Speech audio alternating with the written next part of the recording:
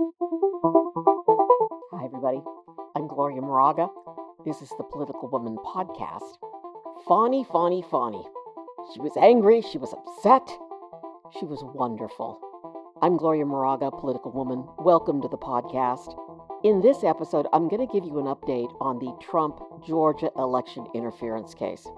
And what I'm planning to do is update all of the criminal cases and maybe the civil case as well in separate podcasts, short separate podcasts. It's just easier to manage that way because there's updates and new information on each case, the 4 criminal cases. Well, so this one is the Georgia election interference case, the massive RICO case. 2 days of hearings. First day, Special Prosecutor Wade takes the stand. Now, you know what's going on. What's happened is this hearing was on a motion to dismiss. One of the Trump co-defendants, and then Trump's lawyer joined in too. Trump joined in as well. Charges that Fulton County District Attorney Fani Willis was having a, quote, inappropriate relationship with Special Prosecutor Nathan Wade. And the contention was that she hired him for financial reasons, that she was going to benefit by hiring him because he was her man and he would take her on trips and such. So he testified all one morning. Turns out, yes, they were having a relationship. Yes, I'm an idiot. I was saying, well, not necessarily. You didn't necessarily have to be having sex. They did have a relationship. You're going on trips together. That the relationship began after he started working for her. Which, I don't know, it's not good either way because she once said she wouldn't have relationships with people she worked with. She also contends that she's not his boss, that he's an independent contractor, that he's independent of her office. So I guess that makes it okay. I don't know. I'm not judging. I just know I love her tremendously, and I think she's way too smart to have done this to herself, but she apparently has.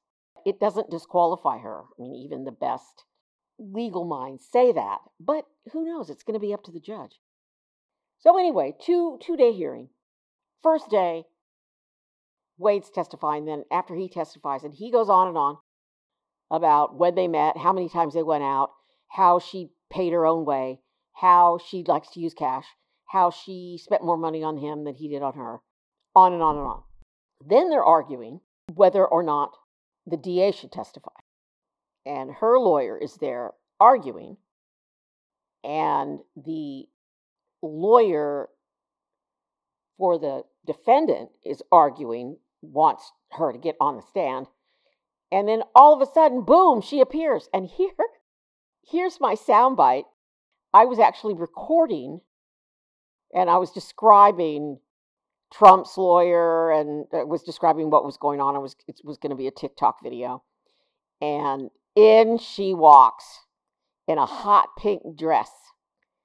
And here's the sound from me and Willis walking in. So right now, Trump's attorney, right there, is arguing that Fani Willis needs to be called.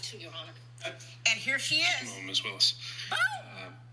So, She comes right in. Ms. Cross, I don't know if you want to speak with Ms. Willis now. It's sounding like maybe they're withdrawing the objection to the motion. I believe the motion to...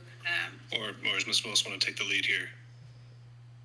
We'll draft the motion to quash Ms. Willis based on the... I'm right there. Okay, so the position of the Willis district attorney at this comes point is in. that she's no longer contesting the subpoena. Ms. Merchant is the next witness. Here comes Fani! I would ask... All right, so she takes the freaking stand. And here's the thing. She's a really smart woman, but she was really angry. You could tell. And it's not good to be angry when you're trying to win an argument. It's best if you're calmer. It's best you get over it and then have the conversation. She was angry. She blew up now and then. I'll just read from some of the articles I've read, and I'll read from what I've written. Willis and Wade give riveting testimony detailing their relationship. So they did have a relationship. They testified on the first day of the hearing. They said that romantic relationship began in spring 2022 and ended in summer 2023, and that Willis repaid Wade in cash for trips they took to Belize, Aruba, and California. And there was this whole big thing about her paying in cash. And her dad came in the next day and testified that, oh yeah, she uses cash. Trump and co-defendants, including former White House aide Mike Roman, he's the one who started this, contend they have evidence the relationship started as early as 2019, which would have been prior to her hiring him. The defendants contend that Willis profited unethically from hiring Wade for the case and should be removed. Bradley testified he had no personal knowledge of when the relationship began. Now, Bradley is Nathan Wade's lawyer. He is Nathan Wade's divorce lawyer. And he was on the stand the second day for a long time. And they tried to get information out of him, and they couldn't get it. The defense lawyers seem to be inept, especially this Ashley Merchant, who represents Roman. She's way out of her league. She was asking questions of Roman, and it was like, he wasn't going to answer. She was asking questions of Fani Willis, and it's like, Fani Willis would say to her, well, be specific. What do you mean? It's just the same thing with Wade. She would ask Wade a question, and it's like, doesn't even know how to ask the question. So that was 2 days of hearings. Let me play a little sound clip from Fani Willis being angry about this Ashley Merchant, Mike Roman's attorney, questioning her about something. And here's what Willis had to say. So your office objected to us getting Delta records for flights that you may have taken with Mr. Wade. No. Look, I object to you getting records. You've been intrusive into people's personal lives. You're confused. You think I'm on trial. These people are on trial for trying to steal an election in 2020. I'm not on trial, no matter how hard you try to put me on trial. So my question was, do you have any problem? I object to you getting any personal records of mine. And here's what else Willis had to say. More precise question. Yes, please, give me the time period. Mr. Wade visited you at the place you laid your head. When? Has he ever visited you at the place you laid your head? So let's be clear, because you lied in this. Let me tell you which one you lied in. Right here. I think you lied right here. No. This is the truth, Judge. And it is a lie. It is a lie. Ms. Willis? Mr. Sena, thank you. We're going to take 5 minutes. We'll be back in 5. And then the judge called for a recess to give everybody a time to cool off. All right, so Willis testified that Trump and his co-defendants are just trying to distract from the reason for the trial. As you heard her say, these people are on trial for trying to steal an election. I'm not on trial. And she's right. This is Trump at his best. This is what Trump does. This is all he really knows how to do, that and lie and try to market ugly shoes. Willis was on the stand all the first day, all in the afternoon, and then she didn't come back the second day. The second day, Nathan Wade's lawyer was on the stand, and Fani Willis's dad testified. The second day of testimony was all about Terrence Bradley. It was Fani Willis's dad in the morning, and then Terrence Bradley, former law partner, divorce lawyer, was on the stand. And same thing. They were asking him about the relationship between Willis, and he kept saying that would violate attorney-client privilege between him and Wade. So the judge is going to make a determination behind closed doors on Monday, this Monday, about some of these text messages. So Here's what happened late Friday. So late Friday, the Trump people filed a new court document, and it shows that Special Prosecutor Nathan Wade, this is what they say, visited Fulton County District Attorney Fani Willis at her condo at least 35 times prior to when they claim their relationship began, according to, wait for it, according to an analysis of cell phone data compiled by an investigator working with former President Trump's legal team. This new document, filed Friday, raises questions about the veracity of Willis and Wade's testimony regarding the timeline of their relationship. Well, I just read through that document, and that's what it is. It's cell phone pinging in the area of Willis's condo. There's no proof that he was inside her condo or at her condo. I don't know. I know maybe I'm just being really naive again, because I always want to wish the best for people that I like.